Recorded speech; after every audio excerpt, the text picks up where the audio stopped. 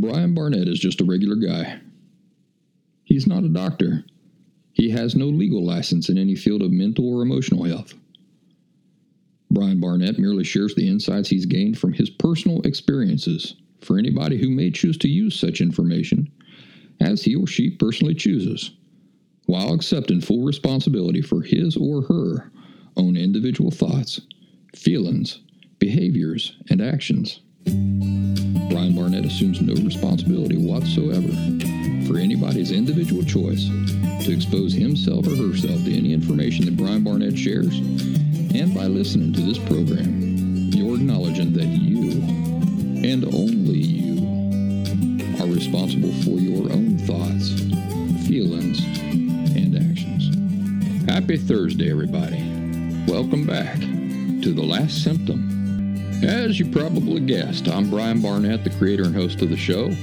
I'm happy to have you back, or if this is your first time here, I'm glad to have you. Just got back from vacation. I was at the beach for 10 days, and if you listen to the last 2 episodes of this show, you know that I did not have my microphone with me. That's the last time I'm going to make that mistake. Before I left, I thought, I bet instead of lugging along this microphone and the other gear, that I could probably make do with the microphone that comes with the earbuds on my iPhone. And I can record that into my phone and then import that into my laptop, tinker with the sound a little bit, and make it sound pretty good. Well, that didn't happen. It's the last time I'm going to make that mistake. The reality is, if I'm going to invest hours into a show, I want the sound to be good. I know that I personally, if the sound is terrible, that can really detract from whatever message it is that I'm trying to listen to on that show. So I'm not going to do that anymore. Happy to be home, back from vacation. Another bit of news is that I'm moving. So I'm not moving very far away, but I am moving to a different house, and one that's going to offer me a greater studio possibility. So I'm going to be able to set up a better studio, hopefully in time for the 2-week course that I have happening at the beginning of February, because I want to get set up, have everything in place before that 2-week class begins.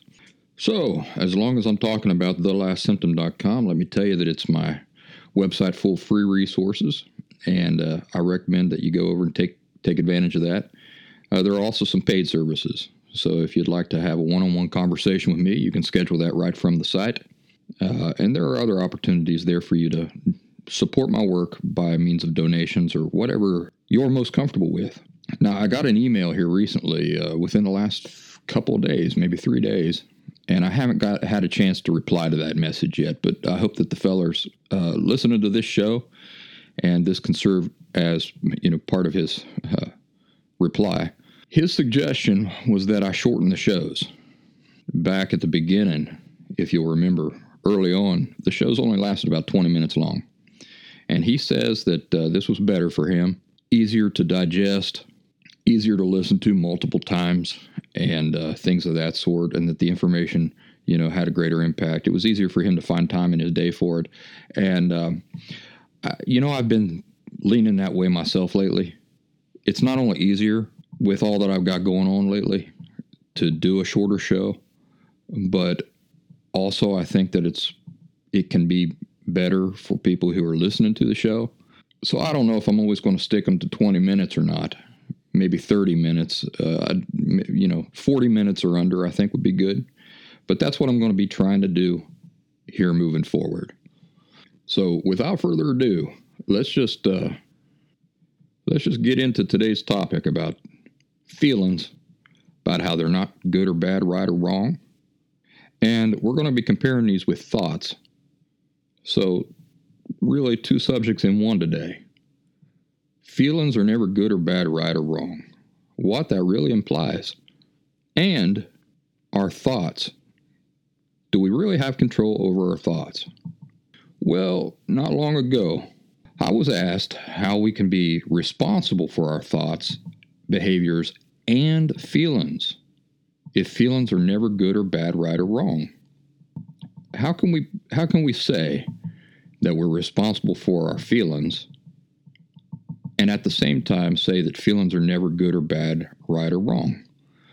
Well, one big problem here is that a lot of people like to equate responsible for as meaning the same thing as guilty for. You see, this happens a lot when we're talking about parents, and I say that your parents were responsible for such and such. A lot of my listeners immediately hear, he's blaming them. He's pointing a finger at them.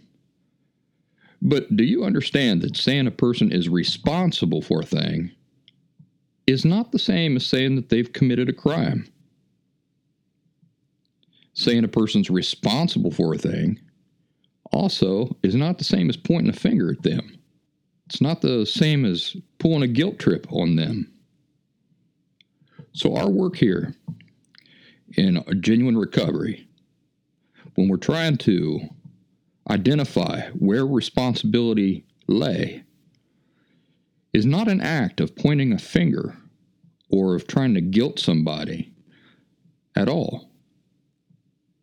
Rather, it's looking at the situation and understanding the true mechanics of what was happening, seeing the true nature of what was going on, seeing clearly the different players' roles in that situation.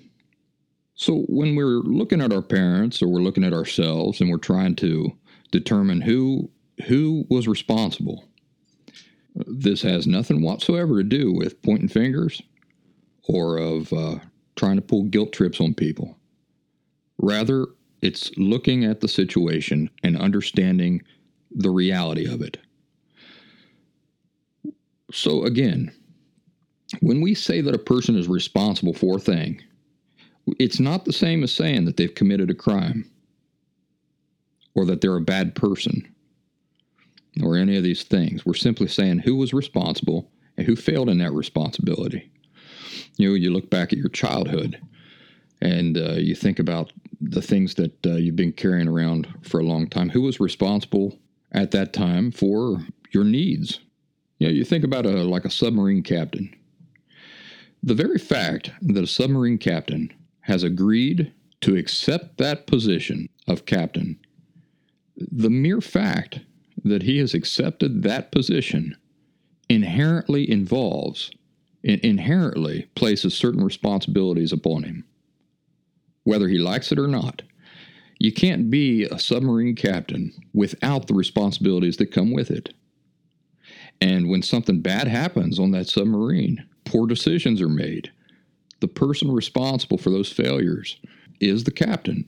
It's no different than with parents or with ourselves, depending on our roles in life. The mere fact that you're a parent means that inherently you have certain responsibilities, that you're responsible inherently for certain things. When you're a child and you're dependent on adults, this means that inherently you are not responsible for certain things, that your parents are responsible for those things. I say this because often people I talk to think back to their childhoods and they think, well, my mom or my dad, they were struggling with this and they were struggling with that and they didn't know this and they didn't know that, and I should have been able to make up for some of what they couldn't do. You see what's happening there? You're not identifying who properly had that responsibility and who properly did not. There's no such thing as you as a child having should been able to do what your parents were responsible for. It was never your responsibility to fill in their neglect or to make up for what they simply were failing to do. So, that conversation about responsibility, that could be an entire show in and of itself. But the reason why I'm trying to help you understand that responsible for a thing is not the same as saying that somebody's committed a crime is because people are responsible for their thoughts and actions in one sense, and then they're responsible for their feelings in an entirely different sense. So you're responsible for and you have control over your thoughts and your actions. So because you have control over these things, you can be held accountable for them. In other words, your thoughts and your actions are things you choose. Let me say that again. Your thoughts and your actions are things you choose to do. So for these things, you can be held accountable. They can be classified as good or bad, right or wrong, accurate or inaccurate. But what about feelings? You do not have control over feelings.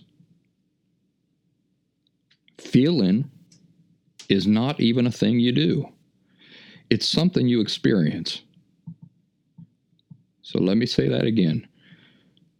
Feeling something is not something you do.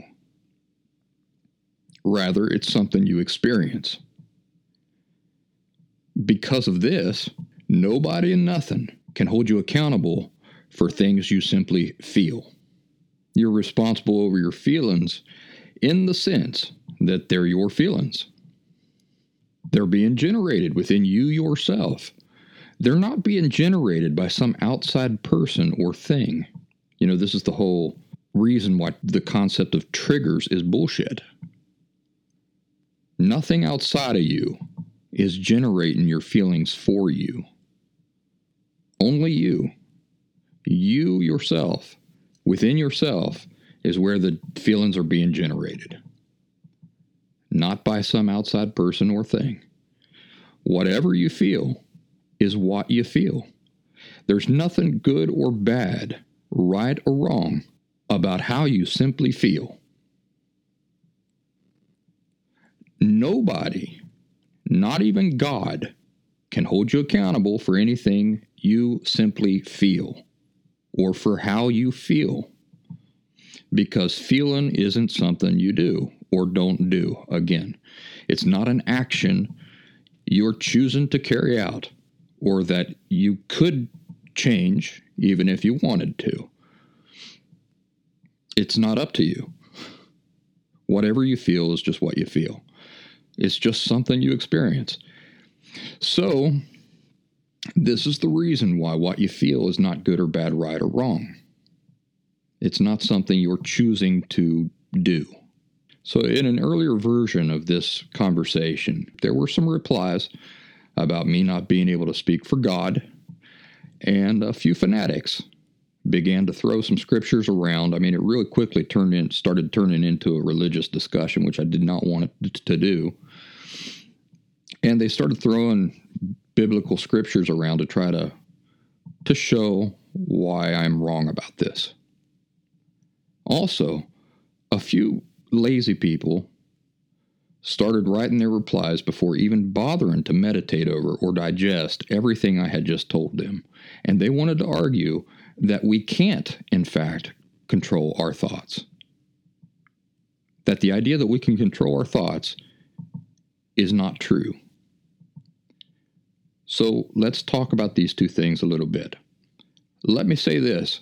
If your religion teaches that God judges you based on your feelings, go find a different religion, because anybody telling you that is full baloney.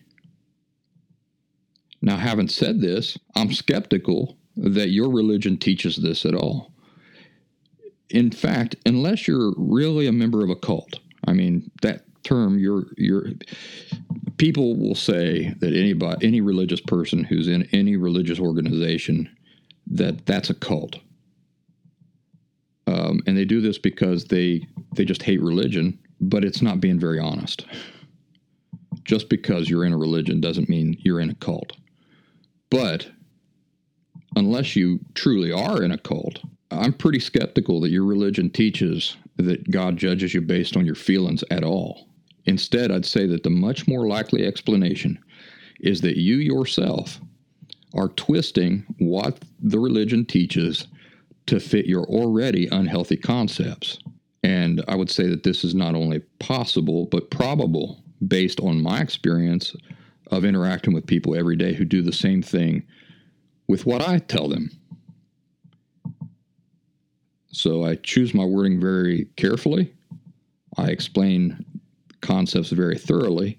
And at the end, the person says, oh, so Brian Barnett is saying this, this, and this. And I've said none of those things. So people who are unhealthy They just have the tendency to twist the things they hear and the things they read to match and support what they already have erroneous concepts about.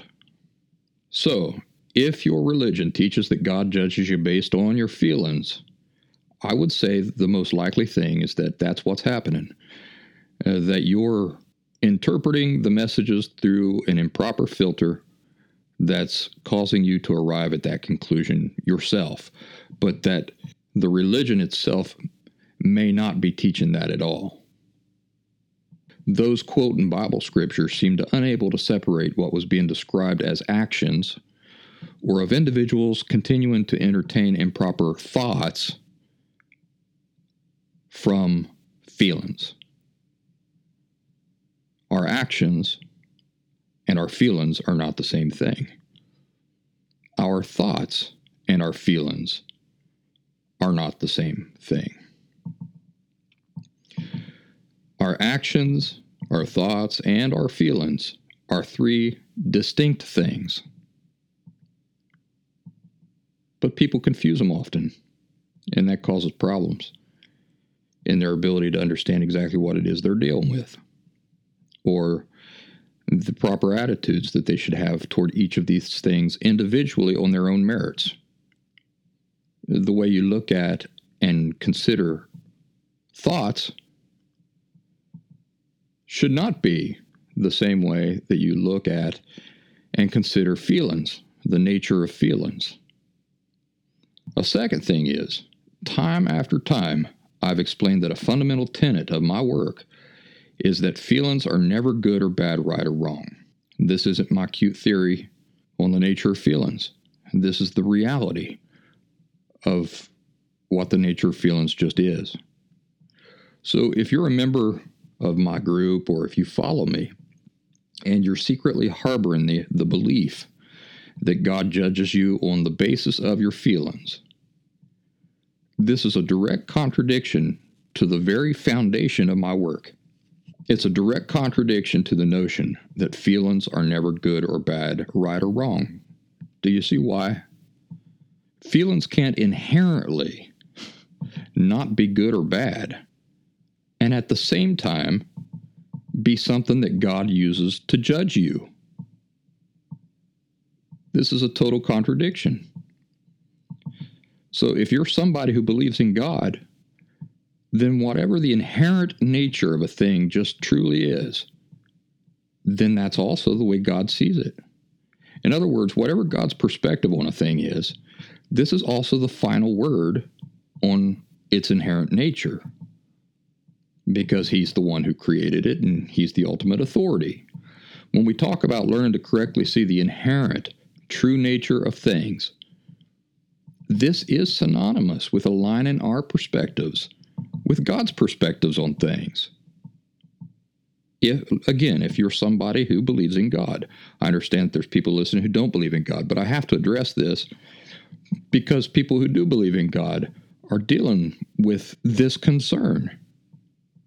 Their understanding of God determines the way they view the nature of these things.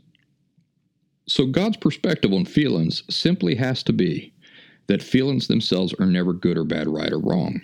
The same thing I'm teaching you. Thoughts or perspectives, perspectives just are thoughts, that are behind certain feelings might be good or bad, right or wrong. Notice what I'm saying. Thoughts behind feelings might be good or bad, right or wrong, accurate or inaccurate, but feelings themselves cannot be. What you feel is not your thoughts, and what you're thinking in your head is not your feelings. Your feelings are one thing, and your thoughts are something else.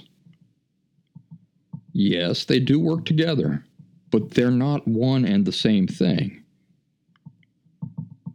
Sight and hearing also work very closely together. This does not mean that they're one and the same thing.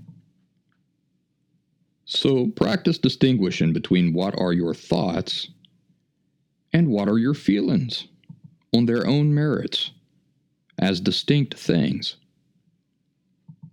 Your thoughts can be good or bad, right or wrong. And these thoughts may give birth to feelings. The thoughts might be bad, but how they make you feel cannot be classified as a good or bad thing. The nature of these two things, our thoughts and our feelings, do not fit into the same category. So think of the nature of what electricity is. And now think about the nature of what wind is. Is the nature of these two things the same? Do both the wind and electricity behave exactly the same way, and do they both obey the exact same rules? Do they interact with and are they influenced by their environments in the same way? Do they both originate the same way? No, no, no, and no, right? But are they both forces of nature? Yeah. Regardless, they're still two distinct things. And when we analyze them and we use them or we harness them, we have to do so, appreciating that they're two distinct things with different purposes and uses and so on and so forth. So thoughts can be bad. Your thoughts can be bad. Your feelings can't be. So if you can't reconcile your belief in God with the idea that feelings are never good or bad, right or wrong, you might as well go someplace else, because I can't help you. You got to get to a place where you see why. Get to a place where you clearly see why. Feelings can't be good or bad, right or wrong. But if you can't come to terms with this fundamental truth, one way or another, you might as well go someplace else. It's that simple, because the entire foundation of my work is built upon this single truth. And if you can't come to terms with this truth because of your concepts of God and His personality, well, your notions of God are wrong, and I can't help you. But I won't debate those who believe things blindly, or just because they want to believe what they want to believe, or because they can't give up the false concepts they've been taught their entire lives by other people whose own perspectives are skewed and erroneous. Now let's talk about thoughts.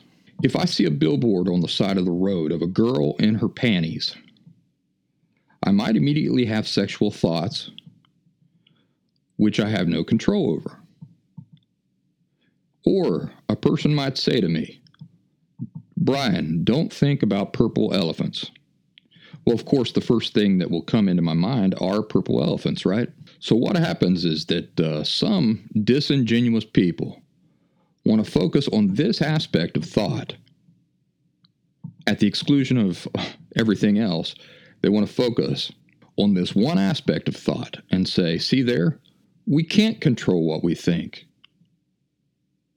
We can't control what we think because when you look at the billboard, whether you wanted to or not, you had sexual thoughts when you saw that girl up there in her panties. Or when I ask you to not to think about purple elephants, you think about it even though you might not have chosen to. Do you see why this argument is disingenuous?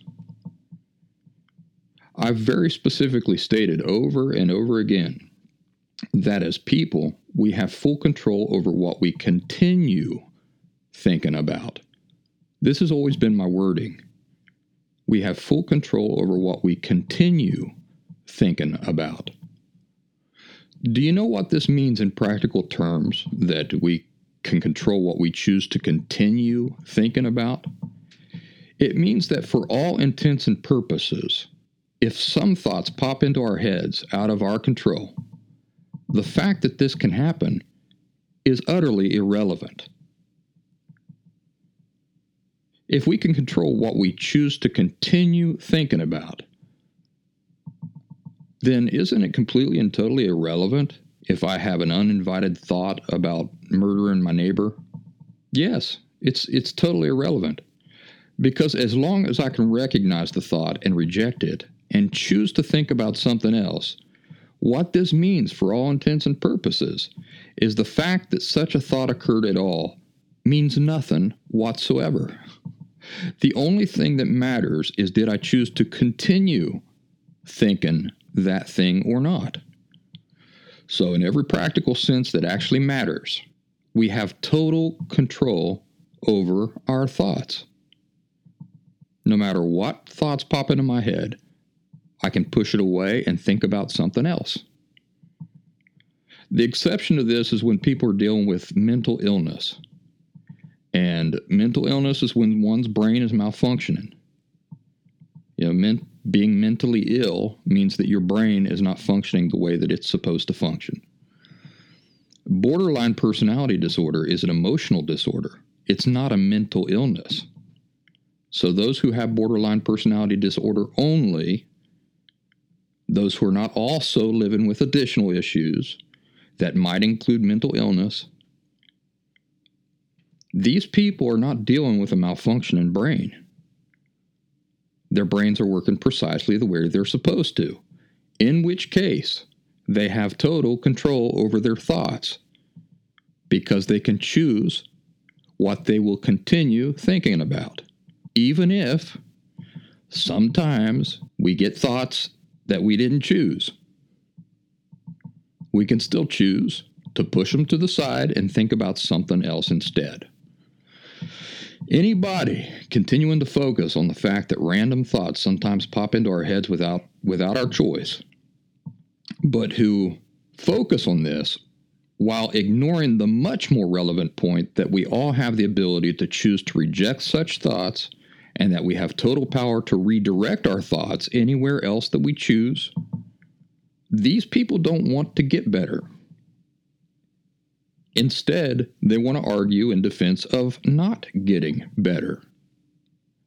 And in this case, I invite such people to go someplace else and let me focus on those who are following me for sincere reasons because they really wanted to focus upon what's practical, what really is relevant, and authentically recover from borderline personality disorder. Excuse me. I had a hiccup or a burp there or something happened right in the middle of that sentence. So that's the conversation for today. Let me remind you to run over to thelastsymptom.com. Support my work with a donation. That would be very appreciated. It allows me to do what I do here. If you're interested in a one-on-one conversation with me, you can schedule that right from thelastsymptom.com. And that brings us to the end of the show and a little thing I like to call the encouraging finale.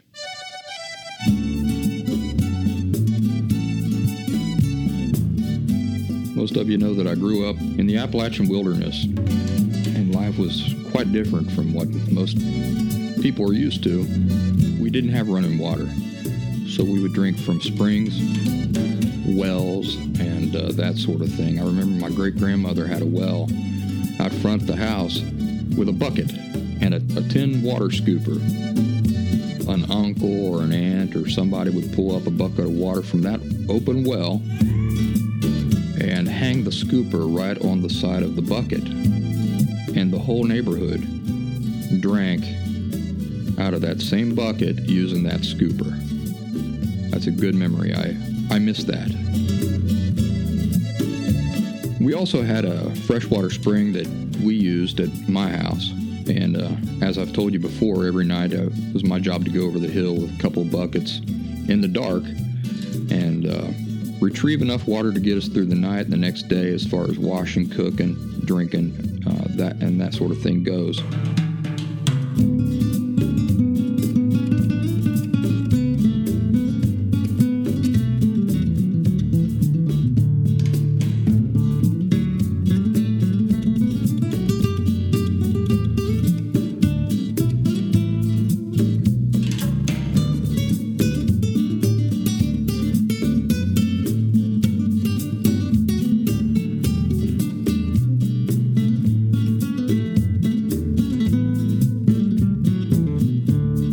When we were working that property, I went down to get some water from that spring, and it was full of mosquito larvae, wiggly worms. And I said, Dad, what about these worms? He said, oh, come on now, that's not going to hurt you. He scooped up some water and drank it like nothing doing. I said, well, if he can do it, I can do it. And years later, I started wondering, is there anything harmful about mosquito larvae? And would you believe, mosquito larvae is a sign that the water is clean, because the mosquitoes will not plant their eggs in water that's not clean. It did teach me, that experience, that some things were mind over matter. That attitude has served me well in life.